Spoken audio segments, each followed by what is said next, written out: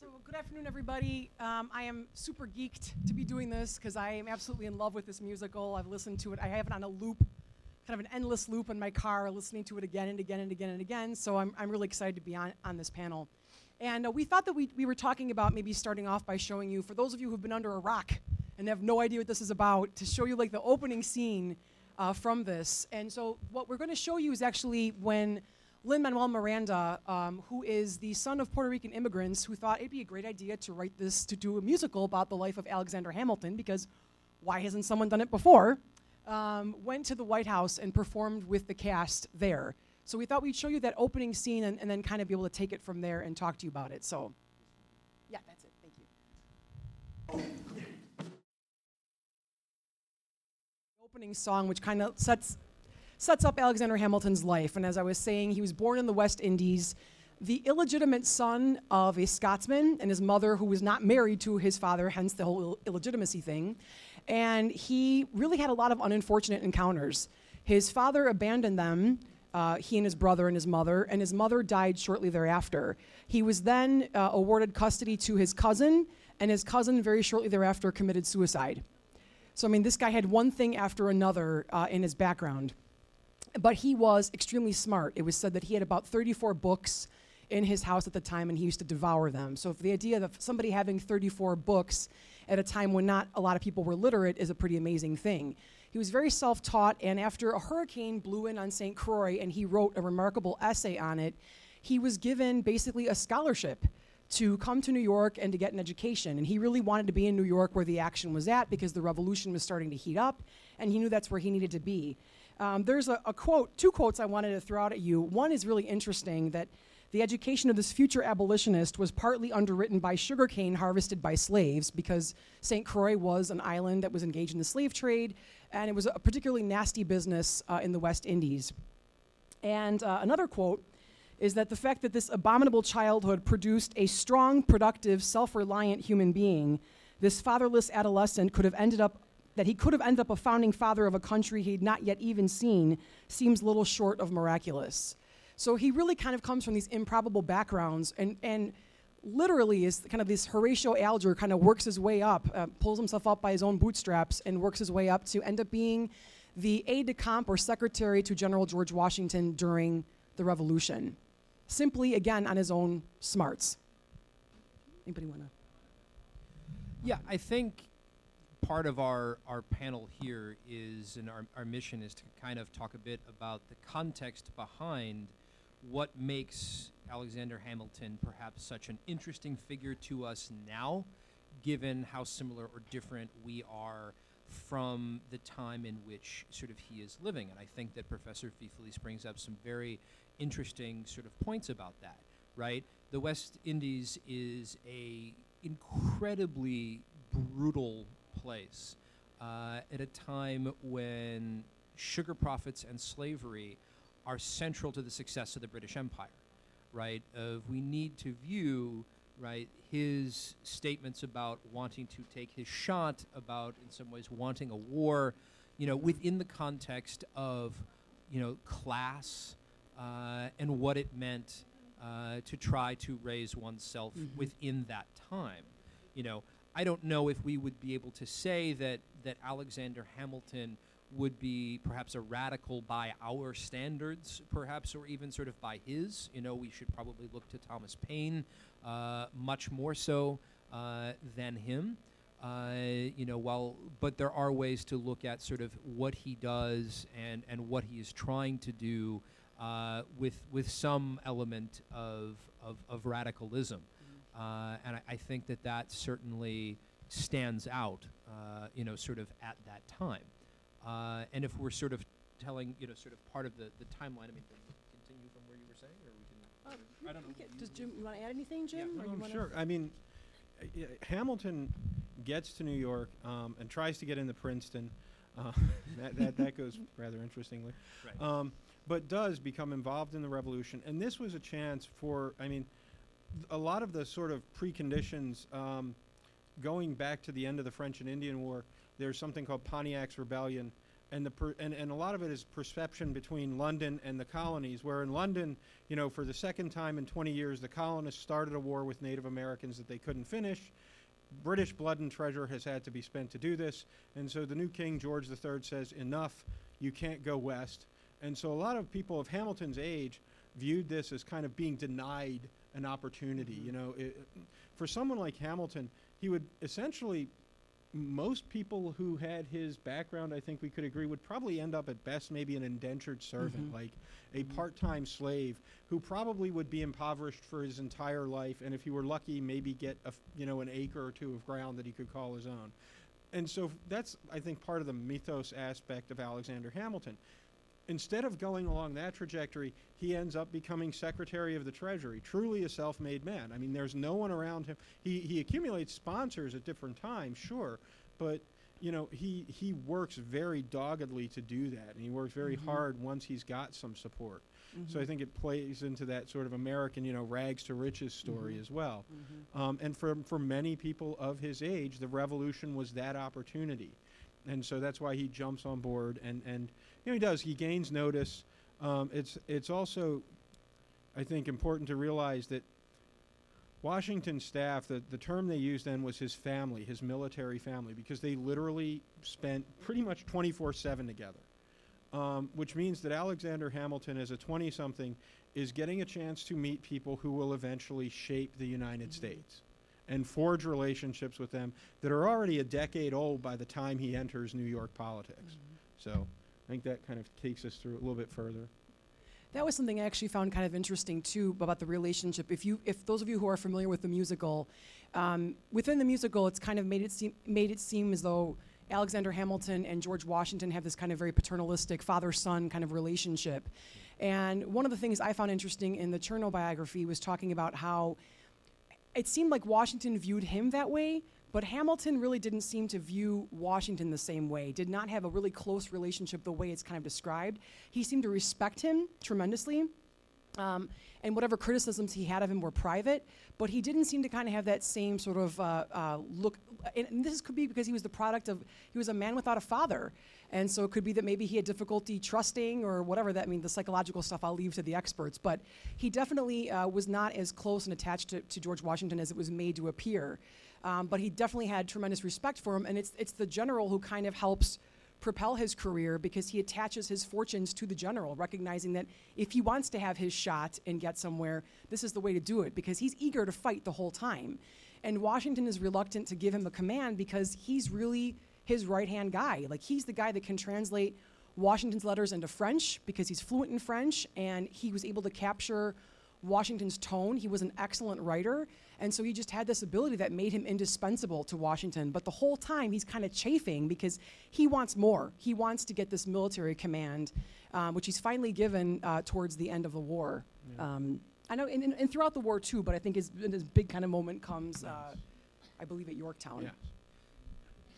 And that's something, to build on, right? That it's important to clarify that context, right? Washington doesn't have, sort of any biological children of his own, and so he looked in some cases on some of these young officers, these young men as nearly sons. Within the late 18th century, that idea of service in the British Army sort of as an officer or achieving military glory was an essential way to have financial, social, and cultural success. Remember, we're still dealing with a time where birthright nobility means something. It truly does. And so while the English have their sort of middle class and sort of working towards it,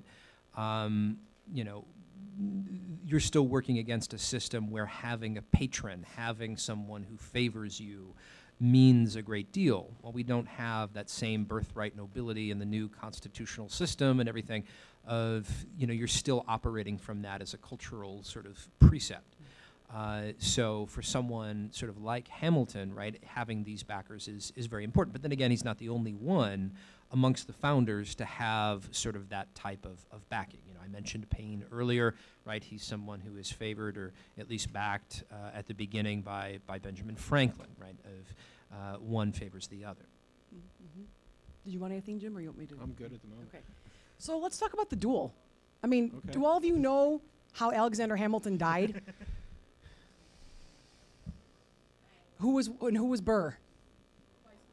The vice. So the Treasury of the Secretary, who is at this point retired from that, but he is he gets shot and killed by the Vice President of the United States. So if you thought that Dick Cheney shooting a friend of his in the face was really bad, a couple years ago back in the Bush administration, this was even more Yeah, scandalous. imagine The idea that Yeah. the Vice President killed this famous Federalist figure, one of the most famous politicians in the country, in a duel. So I don't know, do you want to maybe start off by talking a little bit about duels and the idea, and then we could take it from there? And appropriately enough, the duel happened in an area of North Jersey that was later became known as a mob dumping ground. So kind of continued a tradition. I'm born on the East Coast. At any rate, we know these things, but we don't talk about them. We At know any what rate, dumping grounds are. no, as far as the duel went, yeah, and it's also important to point out, I think a lot of times with both the musical and the Chernow biography, Hamilton's the hero, but he was really a human being. He was an instigator. He started it. Yeah. This was his last duel, for obvious reasons, but it was not his. It was far from his only one, and most of them he started. There's something called the Code Duello that evolves out of the Middle Ages. It really comes I did some looking at this. The version that becomes popular in the U.S. was promulgated in Ireland, and the key thing is the purpose of the code is, in essence, to prevent a duel from happening. Once, you've probably seen in the movies, right? It doesn't always happen this way where someone slaps someone else with the white glove. No, they can basically say that's it. It can be the same thing we might remember from grammar school of, I call you out, right? But the idea is from that point on, they will usually set a date about a month or two later, and the two belligerents, two guys who have the fight, cannot see one another. And so you hear about these seconds. Well, they communicate back and forth, but most of what they do is, bring a message of saying, hey, look, he's willing to let this go if you'll apologize. Like, say, there was an insult at a public place. So, okay, if we meet up at a public, and we don't even have to say, right, say in this situation, it wouldn't be like, hey, everybody, look, Josh, I'm really sorry.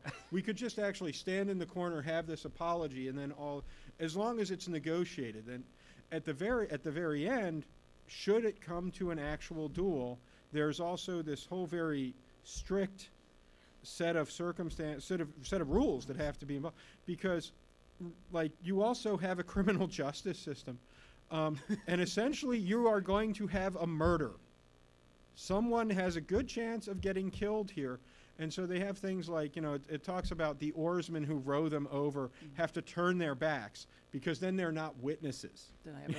Yeah, even the doctor had to turn his back and could only turn around after the shots are fired and then go and say, okay, look, and there's a lot of dispute too as to, and again, part of that throwing away my shot. You could even then, the standard was you would shoot off and away to the ground. So, and it's a one-shot gun. So once your gun is unloaded, if you have the first shot, you're basically saying, look, I'm good, we're not going to fight, which then throws it all on the other person. If they fire, they're committing murder because they are shooting an unarmed person. Okay, so, and again, all this is sort of written out. There's 10 points for a successful duel. Yeah. The 10 duel commandments, if you want to listen to that one. That actually happens twice. Well, the ironic thing is that Hamilton's son also died in a duel defending his father. His father was involved, and we could talk about this too, a scandalous affair in which he basically published a pamphlet saying, yeah, I had an adulterous affair with this woman, and her husband and the wife were basically trying to extort money out of me. His career, his ambition meant more to him than maybe going public and embarrassing his wife. He didn't want to, although this did end any presidential ambitions he might have had. But with the publication of that pamphlet out in the open, his son fought a duel, I think it was like in the late 1790s, I believe, and he's killed in the duel. And so that had a major impact. So it was, by all accounts, Hamilton was not a great lover of duels, although he participated in a number of them throughout his career. One of them early on during the war, when General Lee was criticizing General Washington, and he basically, his friend John Lawrence calls him out, and they fight a duel, and that's the first time you hear the 10 Duel Commandments in the musical.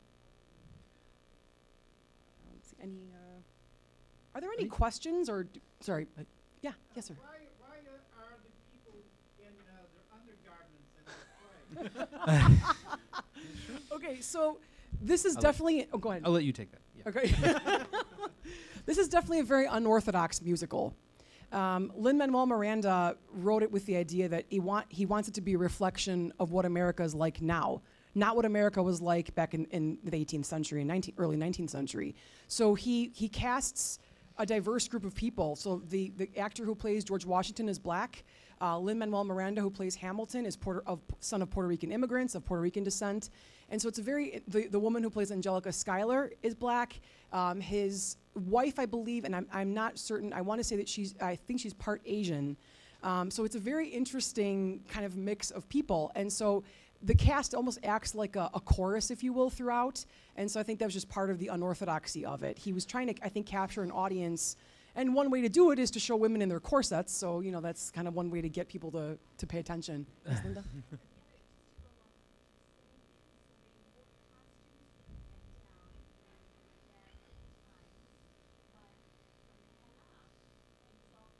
Mm-hmm. Yeah. Oh, go ahead, Jim. No, the comment was just that from the neck down, they're in period costume, but their heads, they're from the neck up, it's all contemporary. Other questions? Yes, sir. Aaron Burr. Sir. Yes. Are you Aaron Burr, sir? I think There's another question back there.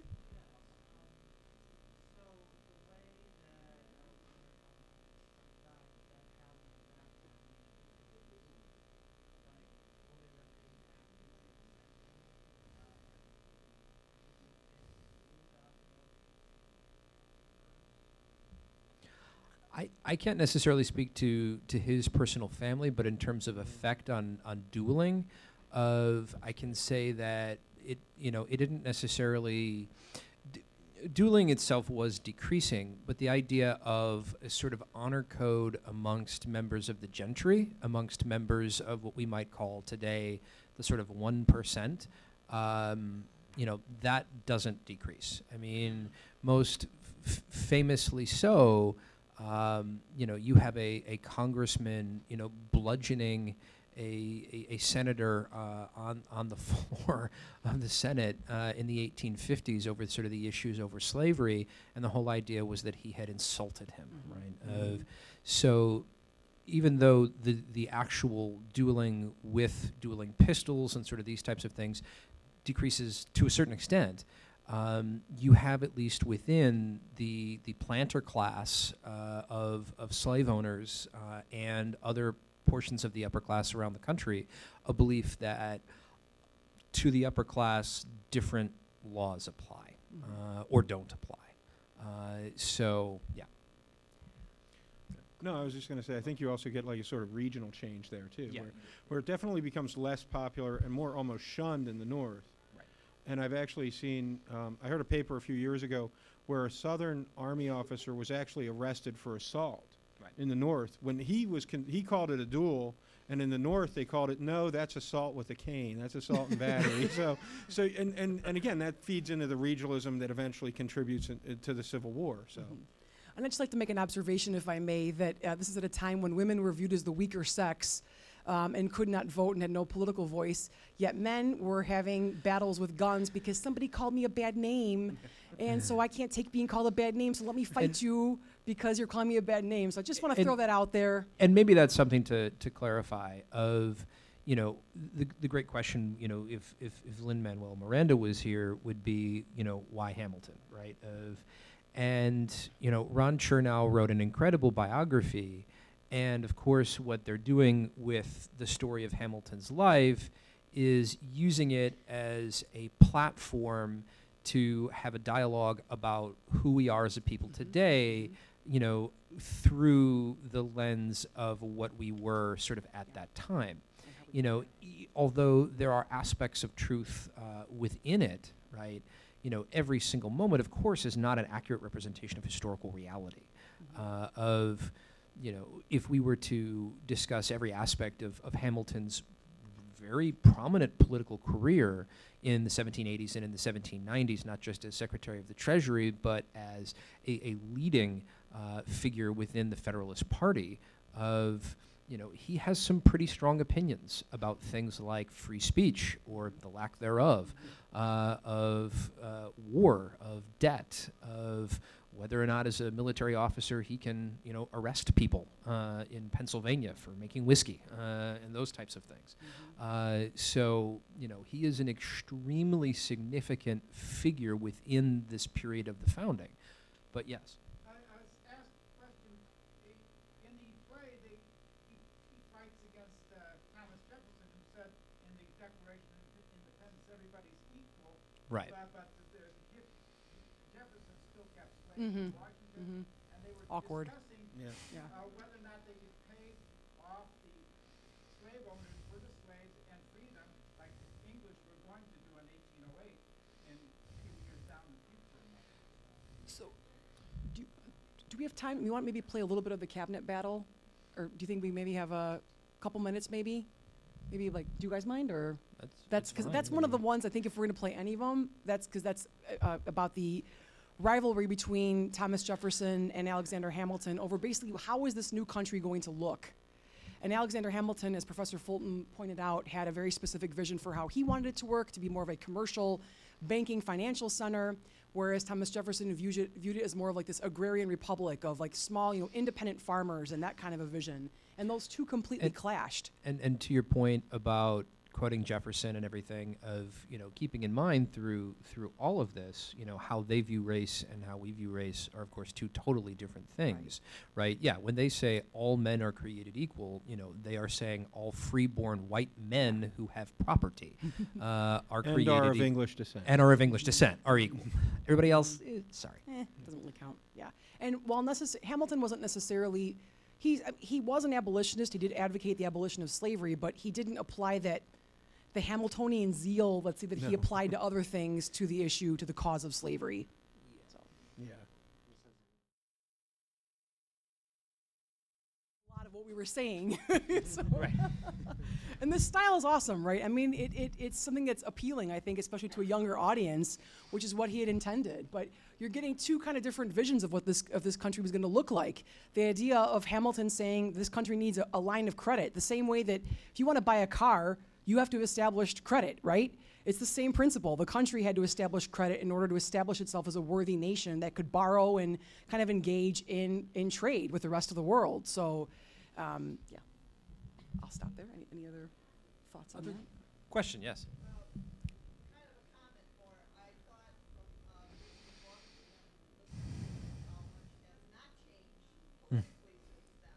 Because, those in office, the age of the family. But I wanted any of you to comment on Hamilton is a successful guy. He's a lawyer, yet he engages in this affair, which eventually causes his ruination. Where was his brain? I got a couple theories on that, but I don't know if I can say it in public. So, I think that might be in the sequel from Lin-Manuel Noriega. Right. There was one point you made though that I picked up on about made me think of Washington's farewell address and him addressing it. But what was the first thing you said, if you could say before? It's very similar. How much politics are similar? Oh, how they're today, similar. Yeah, because thank you. How the politics are similar. Do you guys mind? I keep talking. I'm sorry. You want to go ahead? I can. I mean, keep babbling. I think most people would certainly, most scholars would agree that, yeah, we're dealing with some of the same issues. I mean, in the 1780s with the Constitutional Convention, the big debates are over use of government, right, and how much of government, whether or not government is fundamentally good, and then the systems sort of around that. Where things, I would say, probably have changed might be over how we debate sort of politics publicly, and whether or not it can be debated publicly. and especially what we ask and expect from our politicians publicly. Right now we're in the midst of another fairly long presidential election process, and it's an extremely public process, on all sides.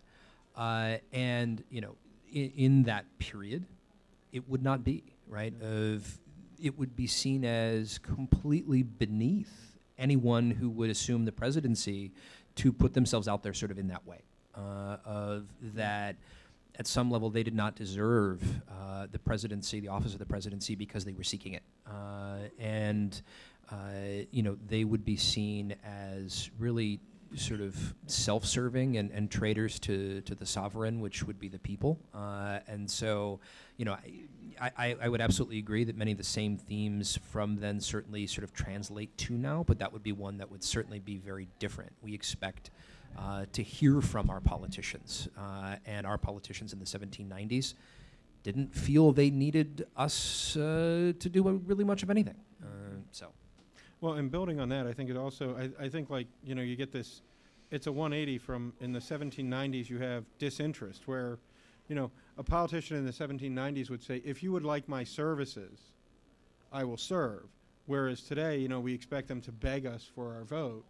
Where if you did that, kind of build on what you said, if you did that in the 1790s, that would just generate sort of a concern over why do you want that office so much? They would almost assume you were corrupt. Because if you wanted the office that much, it must be for some nefarious purpose. You want to, and maybe they were onto something there. Maybe they had it all figured out in that respect. Well, I certainly think it's true that if you are seeking out the presidency, you do have to have a certain amount of ambition in order to do that. And Aaron Burr actually did some of that kind of politicking, going door to door when he was running for president in 1800. But I wanted to go back to what you were saying about the partisanship. That was one of the things that in 1796, when President Washington makes this rather dramatic decision to not seek another term. There were no presidential term limits at the time. He could have kept running for life, and he voluntarily stepped down. Now, my theory has to do more with the fact that if you ever look at the before and after photographs of presidents, before they look great and after they look like the crypt keeper from Tales from the Crypt, because it exhausts them. But he makes this decision to step down, and he says, I want to teach the country how to say goodbye and move on. That's one of the lyrics from the musical. And he warns against the idea of partisan fighting that he did not like to see breaking out between Federalists and Democratic Republicans. But he makes that decision. And one of the great moments, and I really wish we could show so much more of this, is when the King George III kind of features almost as this character who keeps coming in, and he has these great songs, but the last one is where he's like, I'm perplexed about Washington stepping down. He's like, I didn't know a person could do that. Like, he never imagined that somebody, are they just gonna keep trading rulers again and again? Someone new is gonna take the job all the time? Like, I didn't know that could possibly happen. That's kind of a great, and the fact that Washington took that stance set up a precedent for future presidents to follow, and the idea of this transitionary government that every couple terms we have a new president that comes into power, and there are no a la Russia dictatorships for life that are occurring. So, other questions? Yeah, sure. So really quick backtracking, you said Hamilton was an antagonist, correct? Yes. So I'm assuming Burr kind of requested the duel was the duel about. So, you want me to? Okay. What is the duel about? What was the duel about? Okay. I'll try to give you the quick kind of sketch, but basically, Burr claimed that Hamilton basically, in multiple times, they had been friends early on, and that friendship had been tested at multiple times. Burr ran for a seat in the Senate, I believe it was the state Senate, and defeated Hamilton's father-in-law, General Schuyler. And so that was kind of one moment, and the fact that Hamilton said some negative things about Burr when Burr was running for governor that Burr believed caused him to lose the election. And it ended up in the newspaper, in the Albany Register. And so there was this idea that basically Burr felt that, whether it was fair or not, he felt that Hamilton had maligned his character to the degree that the only way he could get satisfaction back and regain his honor was to seek satisfaction in a duel. And it began as as as Professor McIntyre alluded to, this war of words that kind of escalates. You know, Hamilton sends him a letter back, and then there was one word they both kind of got caught up in, and you know, there were moments where both could have backed down, and then they just didn't. Whether it was pride or whatever it might be, it just continued to escalate and escalate to the point where I guess neither one of them felt they could back down. And then they called for the idea of meeting in outside of Weehawken, New Jersey, to have this duel. So, yes, sir. Is there any significant difference between if the person who initially instigated the duel killed the person, or the person who was challenged to the duel killed the person? Could you say that again? In terms of 'cause I know you said they had kind of a very honorable kind of system. Right. They were really about the honor. Was there any significant difference between if the person who started the duel killed the other person, or the person who was challenged killed that person? Was there significance if the person who started the duel killed the opponent versus that? I'm not sure of either. As long as the code is observed, in other words, as long as things are done the way they're supposed to be done, like if the usually the challenger, say pistols are popular with this, and so say the challenger fires their shot and misses unintentionally, and again, smoothbore weapons are incredibly unreliable. So I could aim at you and hit over there, you know, if the weather conditions are right. So, okay, but if I aimed at you, and this is why you have some people witness, right? So I aim, I shoot, I miss, you shoot, you hit, I die. It's okay. Okay. Even if the challenger fails, if you know the other person decides to carry it through. Now there is that moment too, where you know you could look at it and say, well, you missed. So you know what? I'm going to prove that I'm better than you and say it's all okay. I mean, at any stage in this, there is a room to back out and preserve your honor and even make yourself look better and follow this code. Again, to me, it all comes back to, I think the fundamental idea is to prevent people from actually killing each other in back alleys. And there's and preserving one's honor. I mean, I think that's really what this is all about, is the idea that being an honorable member of this gentry, right, being an honorable member of this sort of group, an honorable gentleman, you know, meant so much that they were more than willing to possibly risk their lives, right, for their social identity, right? It's a very, very, very powerful thing. And I think for both Burr and Hamilton, it's doubly so, because even Burr's biography, I mean, you know, he loses his mother, his father, his grandfather, all within the course of like 2 years as a young man. So you have two guys who both really kind of struggled. Granted, Hamilton more than Burr, and I think both were very, they both worked very hard to climb up through society and were keenly aware of their social position. And that notion of honor, it needs to be kind of constantly defended for both of them. Whereas you know, I always like to think that a George Washington who never fights a duel, he can, you know, if someone challenges him, he can say, well, you're beneath my contempt. And most of his contemporaries would go, yeah, because, you know, you're one of the richest men in Virginia, you come from a long, great line of people, and all these things that build your honor, and you've got them all, so, you know, good. You're good. But he could walk away and keep his honor intact. He could refuse and still be honorable. Oh, go ahead. We're just about out of time. Yeah. Can we wrap up with a question about his legacy? Like, how do we view Hamilton, and how has the musical maybe changed that legacy? For sure. Do you guys mind? Sure. I mean, the fact that, this guy leaves a tremendous legacy, this guy, that's very glib. I mean, the fact that he basically creates our budgetary system, right? He basically creates a central bank. He basically creates the Customs Service and the Coast Guard. He's responsible for all those things. And in terms of just, and I'll make this brief so my colleagues can make a few comments too, the fact that this musical, I think, has really just sort of shaped, I think it's gotten a new generation of people probably interested in Alexander Hamilton who never would have been otherwise. Like, why would you ever think to be interested in Alexander Hamilton? So he really had a tremendous impact on this nation, and was appreciated much more after his death. I think he wasn't very well liked when he was alive. It's one of those things where, you know, when you die, you get better, you get suddenly likable, and that's kind of what happened with him. So.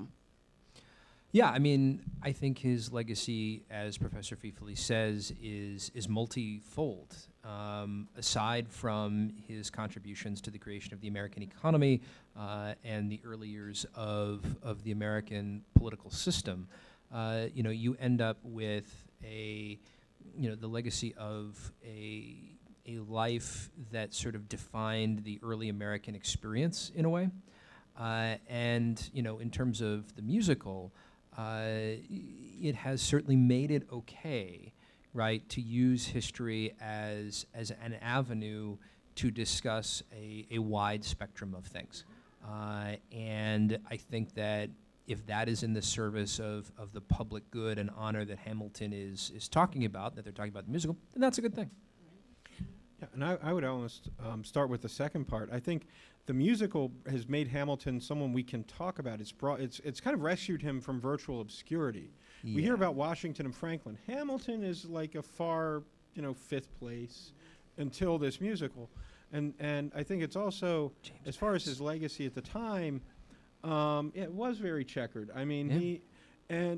I think on one hand too, it also leaves a challenge for us because he's not the hero all the time.